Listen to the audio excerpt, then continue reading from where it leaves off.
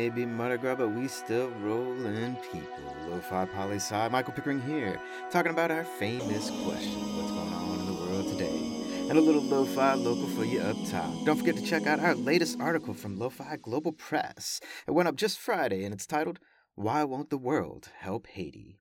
And check out Lo-Fi Poli-Sci's weekly blog that went up on Thursday, titled, Purple Sharpies are the best, both on LoFiPoliSci.com. And if you're wondering where to get all your freshest Lo-Fi local updates, check us out on Instagram, people, or follow on LinkedIn.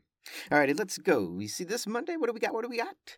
We got that Lo-Fi Africa news. Starting out in Nigeria, where presidential elections are right around the corner. This coming Saturday, February 25th. About 19 candidates compete for the spot. So we may not have a direct winner in the first round, but we'll have to wait and see, and it shouldn't take too long. But something interesting is happening in this election. Nigeria's current president is termed out. He cannot run for re-election. And this is great because he's not trying to change the Constitution or anything like that. Like too often do we see presidents do? Yeah, we're looking at you, President Vladimir Putin of Russia. We know how many times you changed that Constitution. But anyway, coming real soon, Nigeria will have a brand new president. And Africa's largest economy. Well, we got some new things coming. We'll keep you updated and let you know how it goes. Now out in Tunisia, the birthplace of the Arab Spring. A massive people's power movement that saw huge protests in countries in the Middle East and North Africa, and even all the way out in Southeast Asia. The Arab Spring. 25 to 30 countries. People took to the streets to try and overthrow their authoritarian dictators and governments. And a few succeeded. And one even democratized. Welcome to Tunisia. However, that progress has been swept away by the current president-turned-dictator, and he's really been trying to consolidate power around himself. But the people of Tunisia, the people who started the Arab Spring, they're back on the streets, protesting to get this dictator-turned-president out. Eyes open on Tunisia, people. Now let's check out the latest at the summit of the African Union, where leaders of African countries are coming together to talk business and politics and elect the president of Comoros as the new chairperson of the African Union for 2023. Chairpersons get 1 year as their term.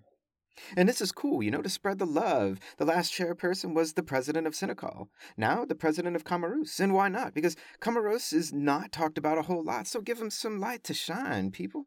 And this is the beginning of the 36th meeting of the African Union.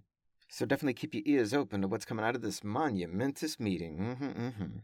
Now we're heading on over to the Democratic Republic of Congo, where the country's government has straight told China, we want $17 billion more of investment to match our old deal for infrastructure building, where the DRC trades minerals for investment that infrastructure that China provides.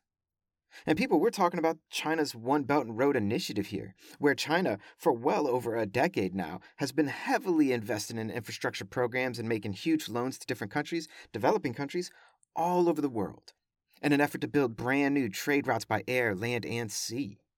China's making massive deals and moves to increase trade globally and really trying to get that number one spot as the world's largest economy.